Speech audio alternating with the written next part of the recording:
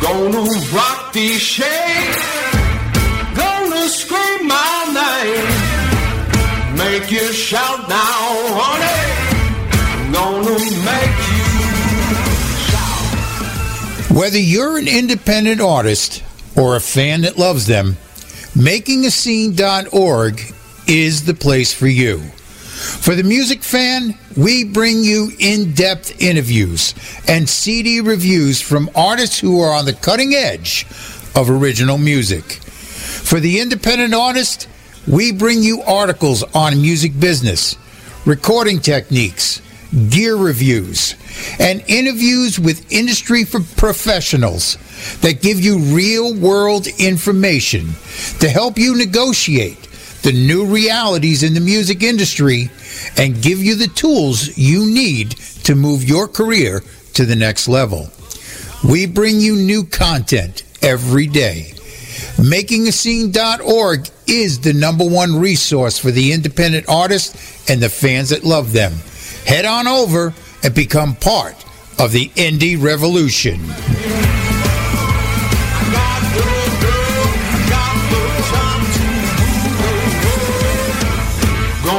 Rock these shades, gonna scream my name, make you shout now, honey, gonna make you shout,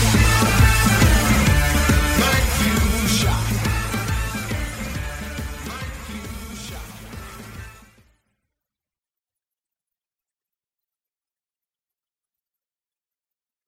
And now, here's an Indie Blues double shot from our featured artist today, Bubba and the Big Bad Blues. And stay tuned for that interview. It comes up right after these songs.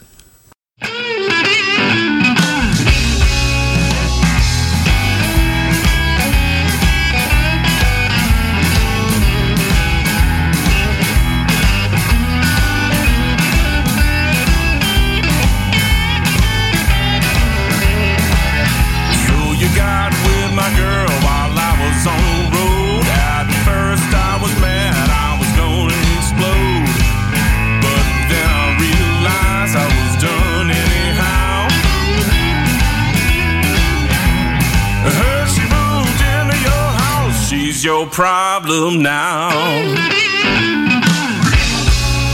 she's sexy and fine, but she's out of her mind. Cheating and lying to me all of the time.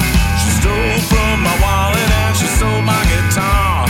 She drank all my money, then she crashed my car. So you hit your caboose to that crazy train. And when she jumps off the tracks and starts going insane, I'll be drinking and dancing around with the girls downtown. You know she snores like a flathead Ford. She's your problem now.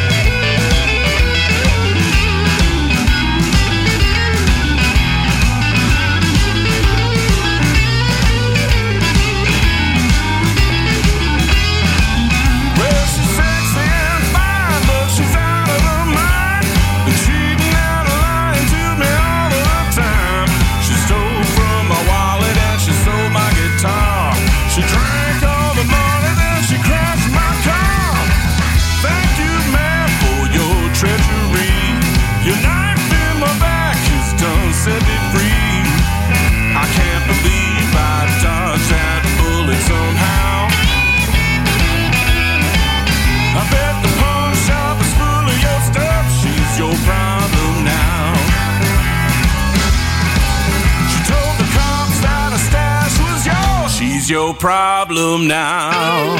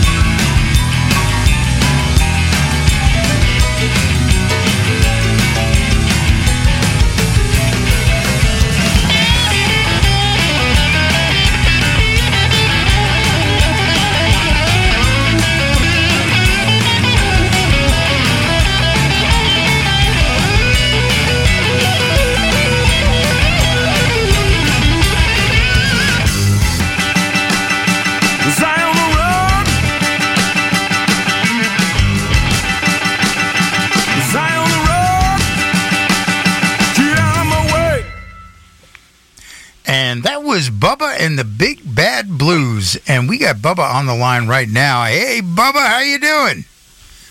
I'm doing good, Richard. How about you? I'm doing pretty good. I'm hanging in here. Now, this is the first time you've been on our show, and we always give our fans an opportunity to get to know who you are as an artist. And the best way to do that is by your journey, how you got to where you are today. So give us the story of Bubba and the Big Bad Blues, and of course, you as Bubba. Well, as far as I go, I started out playing drums when I was probably 11 or 12, and my evil stepmother talked my dad into getting me to quit because she couldn't handle the drums. So I'm still a frustrated drummer even to this day because I absolutely love the drums. My brother played guitar, so I started picking up his guitar. It was the only other thing for me to play, and he would beat me up for playing his guitar, but after a while I got so good at it he let me alone, and in no time at all I exceeded his ability, and I was completely self-taught the first 5 or 6 years I played, and later on I took a few lessons, and the lessons essentially, guys were just telling me what I was doing. They weren't really teaching me how to play. And this went on. I played in bands since I was 14 years old, mostly rock bands. I used to have long hair all the way down to my waist. I played heavy metal and speed metal and rock, but I always loved and listened to the blues, and I literally taught myself how to play by playing the blues. And somewhere when we got around to about the 90s, I just decided I was going to abandon all the rock and roll and the rock that I was playing, and I decided to focus on the blues. I had never fronted my own band. I was always just the guitar player. But I had noticed that I could sing better than a lot of the front men of the bands I was in, so I decided to start singing. And that was it.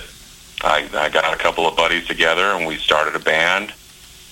We started getting gigs, and we had several different names in the beginning, which I cannot really recall. They were silly names. And then one night, somebody said, "You need a better name," and I came up with Bubba and the Big Bad Blues, and then we got just a lot of gigs off of that, and that is how the name just kind of got stuck on me. I couldn't change it after that. We were getting too many gigs with it. It was a lot of fun. Okay.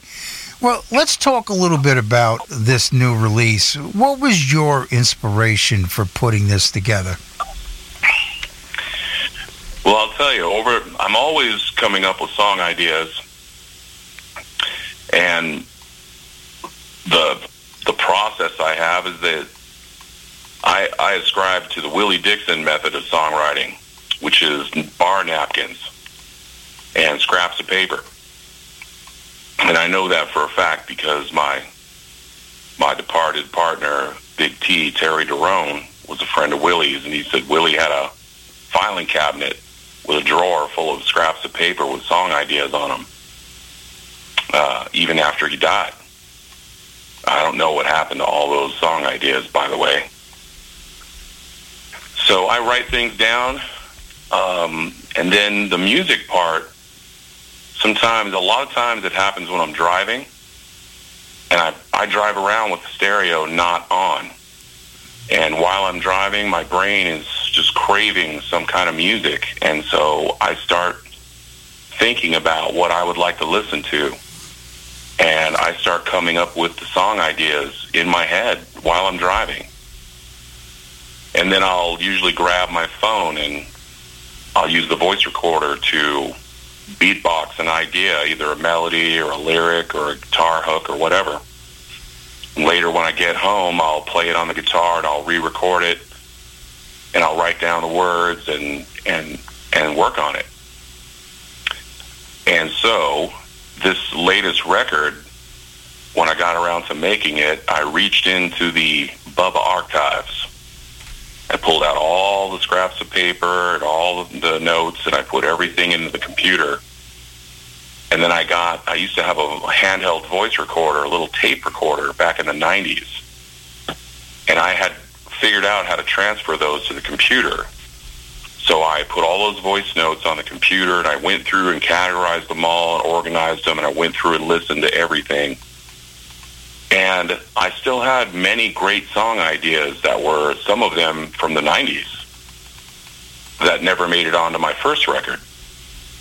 And so I just started to work on the songs and finish the parts that needed finishing. And I was motivated because I got laid off of my job after 15 years in 2018. I decided I did not want to go back to work before I made a new record. And I also, in the process of rewriting or finishing these other songs, I also wrote a bunch of new songs simultaneously. So some of the songs on the record are old ideas that I finally finished, and some are brand new ideas that I had just written. And that was the interesting part. Okay. Now, you had mentioned that you utilized your phone to kind of capture some of these ideas while you were driving.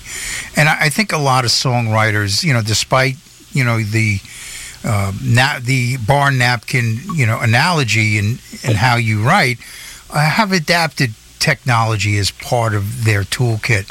What are some of the other tools that you have in your toolkit that you use when you sit down to write? For a time, I had a system set up on a PC, and I was using a program called Reaper, which is very similar to Pro Tools, except it's a program for the PC. And I had a DAW, and I would record things in there and make tracks out of it. And that's all very cool. But I found that the quicker and easier and more direct way was just to record it on the phone and write it down on the paper and then put those two together. Once I got the lyrics perfected, I would re-record just using my phone with me singing and playing. And, technology, if you have the time and the money, it's great, but it's time consuming. And sometimes you spend more time fiddling with the computer than actually writing the song. That's just my take on it. I have since have abandoned that system, but I have plans to build a new one. And this time I'm gonna get a Mac and do it with Pro Tools, because literally every human being I know is using Pro Tools. Yeah, I don't know. You look around before you start digging into Pro Tools, because I find because I have a studio here. I've been a recording engineer since the early 80s, and in my studio I have Pro Tools, I've got Cubase, and I have Studio One, and I tend to find that Studio One is a much more robust, solid program, doesn't crash on you, and it's really a great workflow, especially for songwriters, So, you may want to take a look at it. And, with their Sphere program, it's $14.95 a month, and you get everything they make, So it's worth looking into. Now, well, we'll see. Yeah. Now, let's talk a little bit about going into the studio and recording. What do you do when you get in that environment that helps you capture the sound that you're looking for? Well, I'll tell you, there's the way I would like to do it, and then there's the way I end up doing it. My desire is to do it all live, where we're almost all of us in the same room with things just goboed off and semi-separated, because I like the sound of the room more than the sound of the close-up mic. I always have. And the mix that I always point to for every time for reference is Keith Richards' first solo album that was produced by Steve Jordan. I mean, that thing just sounds amazing. And they recorded it in a studio stage, with the whole band in the same room. And it just sounds so organic to me. I mean, that's my desire is to get a really live sound. I've always felt like the band always sounded best live, and I always just wanted to capture what we sounded like live but have a studio quality to it. Right. But in reality, it's not that easy. You got to have a pretty big room to have a band like that, especially if you're going to have horns the way I did on this new record. So, there's a practical side that you have to embrace too. And the studio that we did this record in, half of the tracks were done at Ultratone Studios, which is owned by Johnny Lee Schell of the Phantom Blues Band. And they have an incredible sound. And they really have their stuff together there. And that's even more important part. When you go to the studio, go to one that has made records that you like the sound of. Right. And so that part was very easy because I love the sound of the Phantom Blues Band records.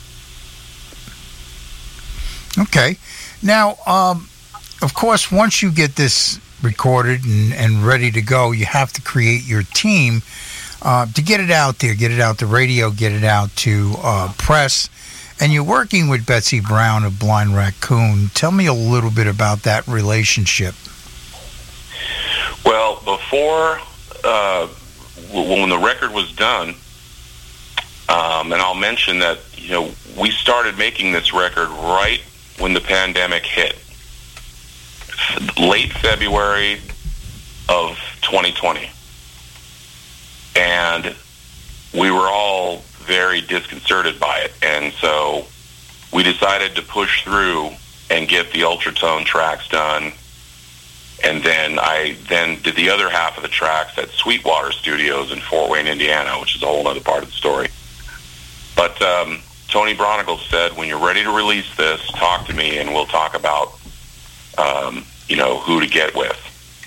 So I already had Betsy on a very short list of people to talk to. And there were a couple other people on the list too. And then so she was on my list and at the very top. And so when Tony recommended her, I said, well, that's a no-brainer. Because I had already kind of pre-decided that I liked what she did. In fact, I love the fact that her website is so put together and it answers all the questions that you would have up front. She's very good at that. Yep, that she is. Now, let's talk a little bit about the lineup on this. Who's playing on it? So this was an interesting thing. The reason I did tracks in LA at all was because I wanted some of the guys from my band on this record, and most of the guys in my band were all in LA. Had that not been my focus, I might have been tempted to do the whole thing at Sweetwater, but what happened was I told my old buddy and piano player, Rick Solom, who was on my first record, playing piano and organ, I said, I need horns on this new record. So he said, get Joe. And he meant Joe Sublett, because he's played with Joe for many, many years. He says, just get Joe, and Joe will help you work the horn thing out. So that was my plan, and I had another studio in mind. Then, before I talked to Joe, I went to a gig, Anson Funderburg gig. He had come into town, and my bass player was playing bass for him, Doug Mug Swanson. And I'd sat in with Anson before. And in fact, he had asked me if I was coming to this gig and, told me to bring a guitar. I show up to the gig, and it was just packed with a who's who of blues music in L.A. I mean, everybody was there. So I knew I wasn't going to get to sit in. But at the end of the gig, Tony Bronigal had gotten up to play with the band. and Tony's a superior master drummer. He sounded amazing. And as I told you before, I love the drums. I listen very closely to the drums. When they were done, he was walking back toward me, and it dawned on me, hey, wait a minute. Tony plays drums in the Phantoms Blues Band. Joe Sublett plays in the Phantom Blues Band. And Tony's a producer. Maybe I should just talk to Tony. Mm-hmm. So when he got close to me, I grabbed him. I said, hey, man, I'm Bubba, you know. He doesn't know me at all. And I just told him, hey, I'm friends with so-and-so, and I want to use horns on my record, and you're a producer, and I think I need help producing the horn tracks. And you've got a studio, and you've got Joe Sublett and the other horns, and, well, you know, he doesn't know me at all, but he said, all right, well, here's my card, and why don't you let me take a look at you and, you know, online, and I'll call you tomorrow. And then I figured that's cool. You know, he doesn't know me. He's going to go look me up and see what he can find. And, well, I guess he liked what he saw because he called me back. And then he said, well, I want to hear these songs. What are these songs like? Well, I had versions of those songs all recorded on my phone. Just me singing and playing acoustic. So I just sent him 4 or 5 of those. And he called me the next day. So I figured he must have liked them. And he said, yeah, I think we can do this. Let's do this. And that's kind of how that happened. So Tony Bronigal plays drums on 3 of the tracks. My old buddy and old drummer, Sean Norse, plays on 1 track. And J.R. Lozano, my current drummer, plays on 2 of the tracks. And I'm just talking about the tracks at Ultratone in L.A. And then on bass, I have my old bass player, Mike Berry, who is one of the best bass players on the planet.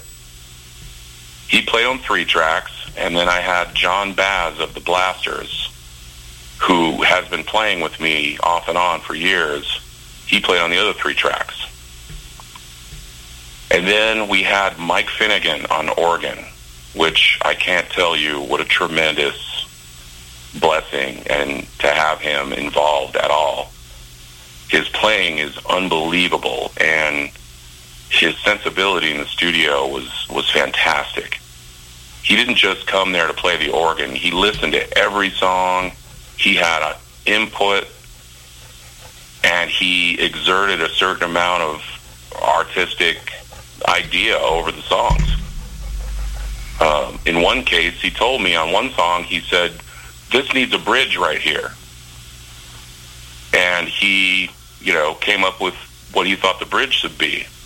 And I said, yeah, am I going to solo over that or what? He goes, no, you're going to go home and you're going to write a bridge lyric. And I said, I am? Yeah. So I did. I went home and I thought, man, I've got to pull a bridge lyric out. And I wrote the bridge lyric for that, and that bridge lyric was absolutely perfect. I even impressed myself, and one of the best compliments I've ever got was Mike Finnegan told me he really liked the lyrics of my songs. That's great. The piano was mostly Rick Solom, again, my old buddy on piano. Some of the piano was also Mike Finnegan in a couple cases. And then we've got the horn section. We got Joe Sublett on sax, Les Lovett on trumpet, and Richard Rosenberg, also known as La Bamba, on the trombone. And that's a great horn section, let me tell you. And when I saw them work in the studio, I mean, absolute consummate pros in the studio. And the other thing was the horn arrangement. I used to front a 10-piece acid jazz funk band called All That with 5 horns. So I've worked with horns, and I thought maybe I could do an arrangement.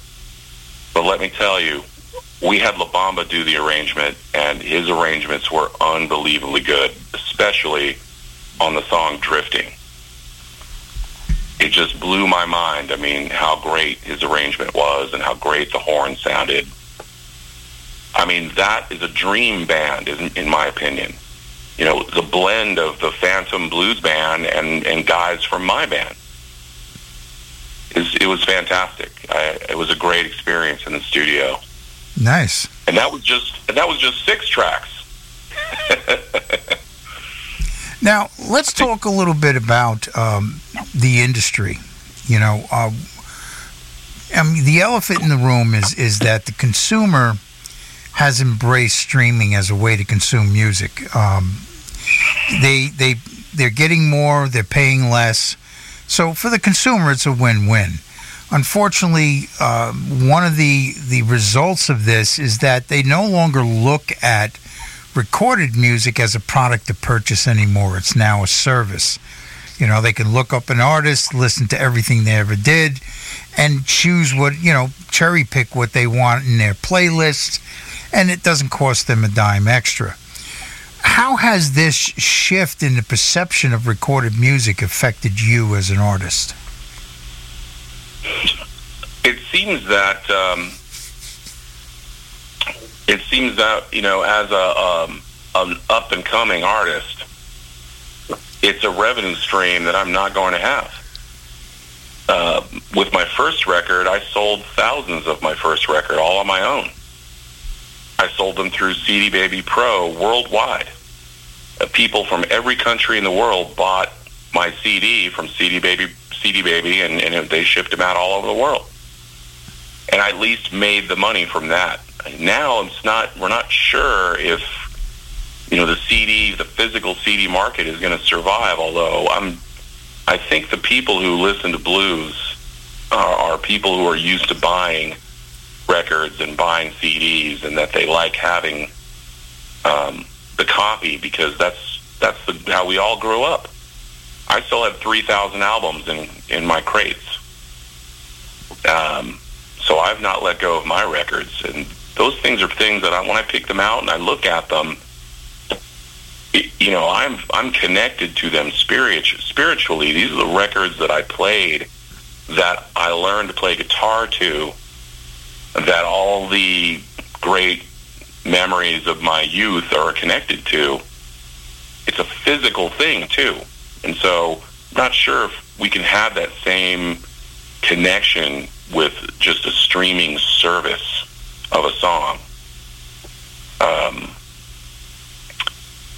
And I think that may be the worst part, even worse than the lack of the income from selling the physical product. Well, the CD, let's face it, you can't buy a CD player anymore in Walmart, Best Buy. They just don't carry them. The only place you're going to find one is in a thrift store or a Goodwill. You don't, if you buy a new car, you're not getting a CD player. So once that hardware disappears, the software is not far behind, and we can't depend on a aging market to sustain a whole genre. You know what I mean? We have to adapt to what's happening in technology-wise. One of the things I did see as this streaming has taken over the industry as a way to consume music is the record companies went in, they carved out a huge piece of that pie for themselves and for the upper echelon of the industry, and left the independent artists with this, take it or leave it kind of mentality when it came to the streaming royalties that were left over for them. And that's a real shame, because one of the things that resulted in that is this diminishing of the music industry's middle class. That whole stretch of musicians and support kind of people, like engineers and studio owners and side guys, and like the people you brought in to do your arrangements on your horns. These guys pay the bills, put food on the table, and shoes on the kids' feet by their profession as musicians. That has become extremely difficult to do now, because that whole middle class is disappearing. If there is no value to the recorded music, then you can't go into an expensive studio, hire expensive musicians, or musicians that that require a decent wage, and expect to recoup anything. I absolutely agree with all of that. It's true. And I made my record. I spent my money. Right.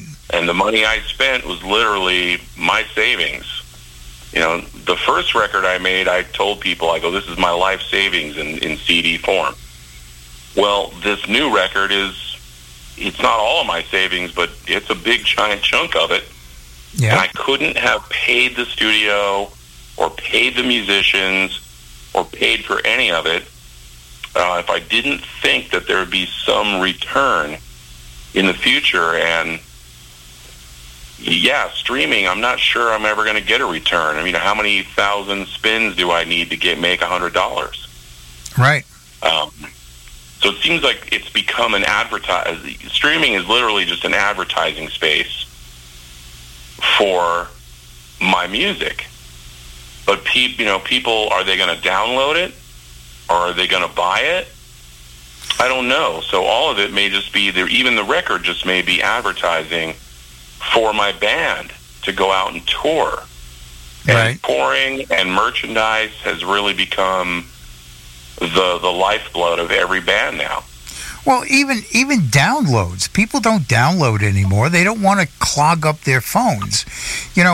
Downloads were big when we had dedicated music players like the iPod or the Zune, or those MP3 players that were dedicated to storing and playing music.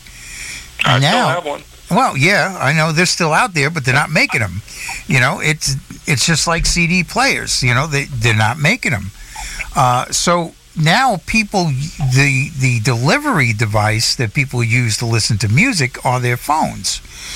And they don't want to clog it up with a whole bunch of music, because that takes away from all their TikTok video space, So, well, it's true. The selfies and TikTok videos, they take up a lot of room. And cat videos. Yeah. So people are not downloading music anymore. They're not buying it and downloading it and storing it. They're not, using a shelf for, thousands of CDs. We definitely need to educate and make an argument to everyone on planet Earth that, WAV files are 50 megabytes each, whereas an MP3 is only 5. And, analog vinyl still sounds better than a WAV file, but, those CDs and those big fat WAV files are 10 times the data of an MP3. An MP3 is a little squashed down, compressed music file that only sounds good when you put it in a tiny little earbud. I don't know about you, but I don't want to listen to Dark Side of the Moon that way. We have to get people to start thinking about quality and about fidelity. Vinyl, had its time. I still have a huge vinyl collection. I love my vinyl collection, and I love putting, that on. But I don't love the clicks and the pops and the, all of that noise floor that we all had to deal with. Right. And CDs, eliminated that.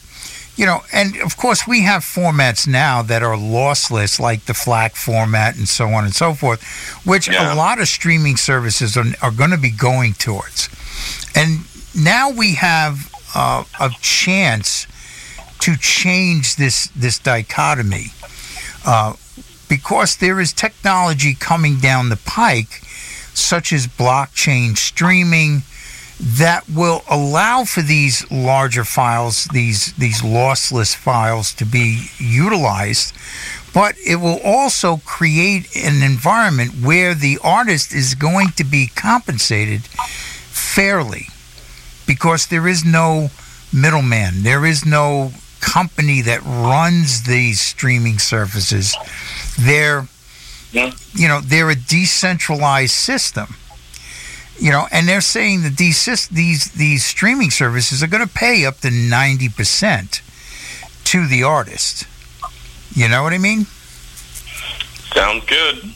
Yeah, I think so.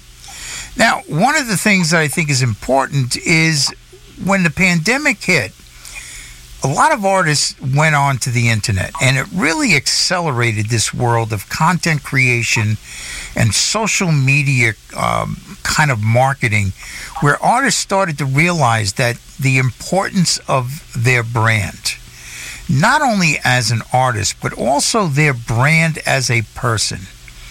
You know what I mean? Taylor Swift is always branding herself, her authenticity, who she is as a person. David Grohl is a genius at branding who he is, as a person. And I think that is going to be important as we move towards the future. How are you negotiating this world of content creation and social media marketing? Well, that's how am I navigating it? I think I do a pretty good job using social media to market the band and the gigs and now the new record. I think I could do a better job. I've noticed some other artists that are more prominent than me, but maybe not super well known, but I've noticed some have started podcasts as a way of creating a brand and promoting themselves. Some of them are doing instructional videos for the instrument that they play. In fact, some of them have YouTube channels where they're literally showing people how they cook food. Yeah. I think that's all great. You can show the public as much of you as you want to or you're comfortable with. You cooking food, you working on a car, you playing an instrument they don't know you can play. I think that's all good if you want to do it. Well, I think that's important because I don't think the public really wants to be beat over the head with the sales pitch all the time. No. Come to the show, buy my music, listen to my streams, yada, yada, yada. They want to invest into people, into the authenticity of who an artist is. If you think about it, we've been in this world of reality shows for almost 30 years now, if you think about it. We've been inundated with reality shows, which basically show people at their most authentic, or at least or their worst. But the fact is that this is the mentality I think a lot of the fan base is centered in. And if you look at the internet and you look at social media, that is a broadcast network that has no gatekeepers and has no cost. And every artist has the ability to create their own reality show. Create something that will endear a wide selection of potential fans and bring them into the top of their marketing funnel. And from there, it can get distilled down to those core fans that are going to support you as an artist. You know what I mean? Mm-hmm.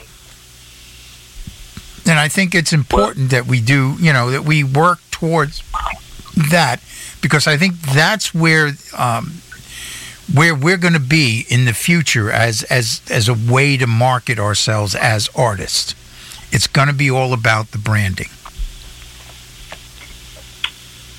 Yeah, I tend to think more simply than that. Just, I don't care what kind of branding you have. If I don't like your music, that no amount of branding is going to solve that. Oh yeah, you got to have the product. I want to focus on making the best music that I can, the best records that I can, and then putting on the best live show that I can. And everything else you're describing is some kind of marketing and promoting that I'm definitely, going to embrace, but it's first things first. before I work on my brand, I need to launch this record that I have and get the band out on the road, and the nuts and bolts are still the most important thing to me. Well, I mean, it's like Coca-Cola. You know, you like the taste of Coke, but Coca-Cola goes out of their way to brand themselves, whether it's through their logo or through their advertising or through, and they don't always hit you over the head as drink my Coke. It's always, let's look cool while we're drinking this Coke. You know what I mean? Yeah, I've noticed the commercials only have attractive and cool people drinking it. Well, that's because we cool people are the only ones who do drink it, you know. Well, you know, I really appreciate you coming on the show and talking with us. And we're going to give everyone out there an Indie Blues double shot from your release. And you guys out there, just turn it up loud. Screw the neighbors. We're going to have some fun.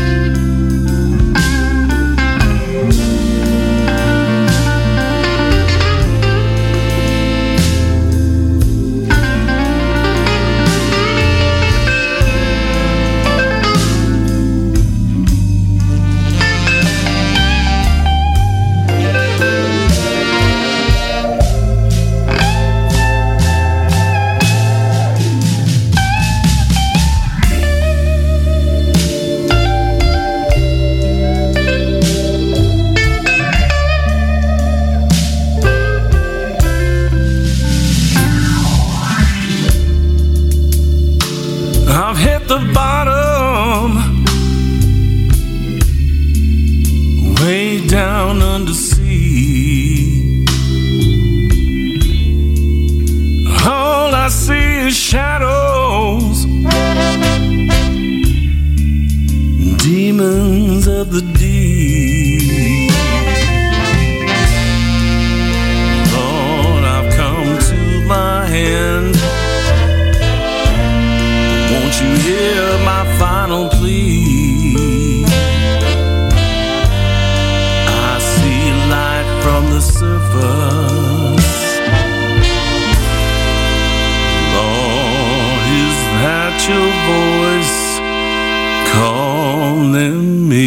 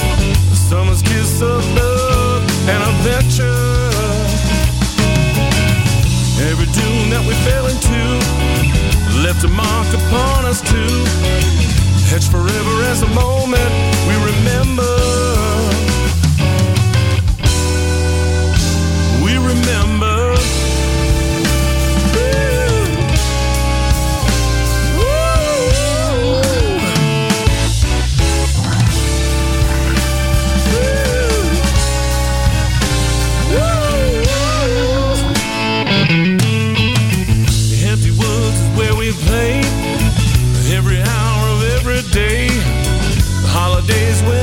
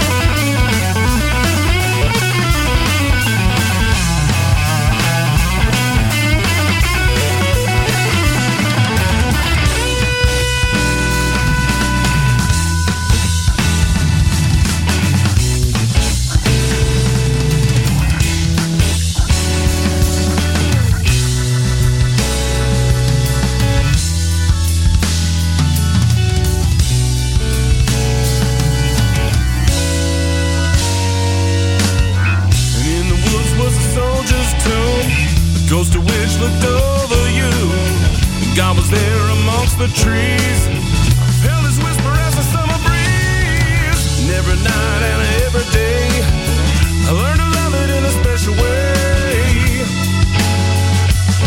I remember what it's like to walk amongst butterflies. Butterflies. Butterflies. Hey, yeah.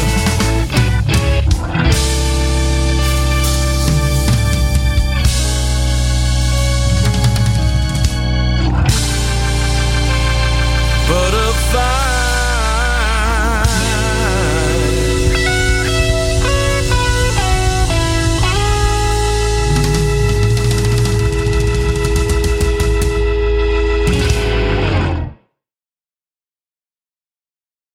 Gonna rock these shades, gonna scream my name, make you shout now, honey, gonna make you shout. Whether you're an independent artist or a fan that loves them, MakingAScene.org is the place for you.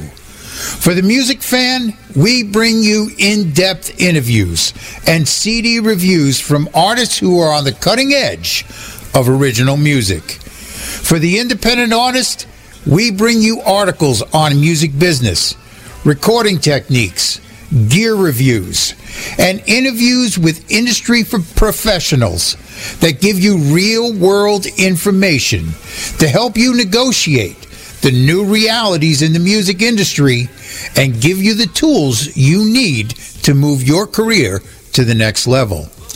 We bring you new content every day. MakingAScene.org is the #1 resource for the independent artists and the fans that love them. Head on over and become part of the indie revolution.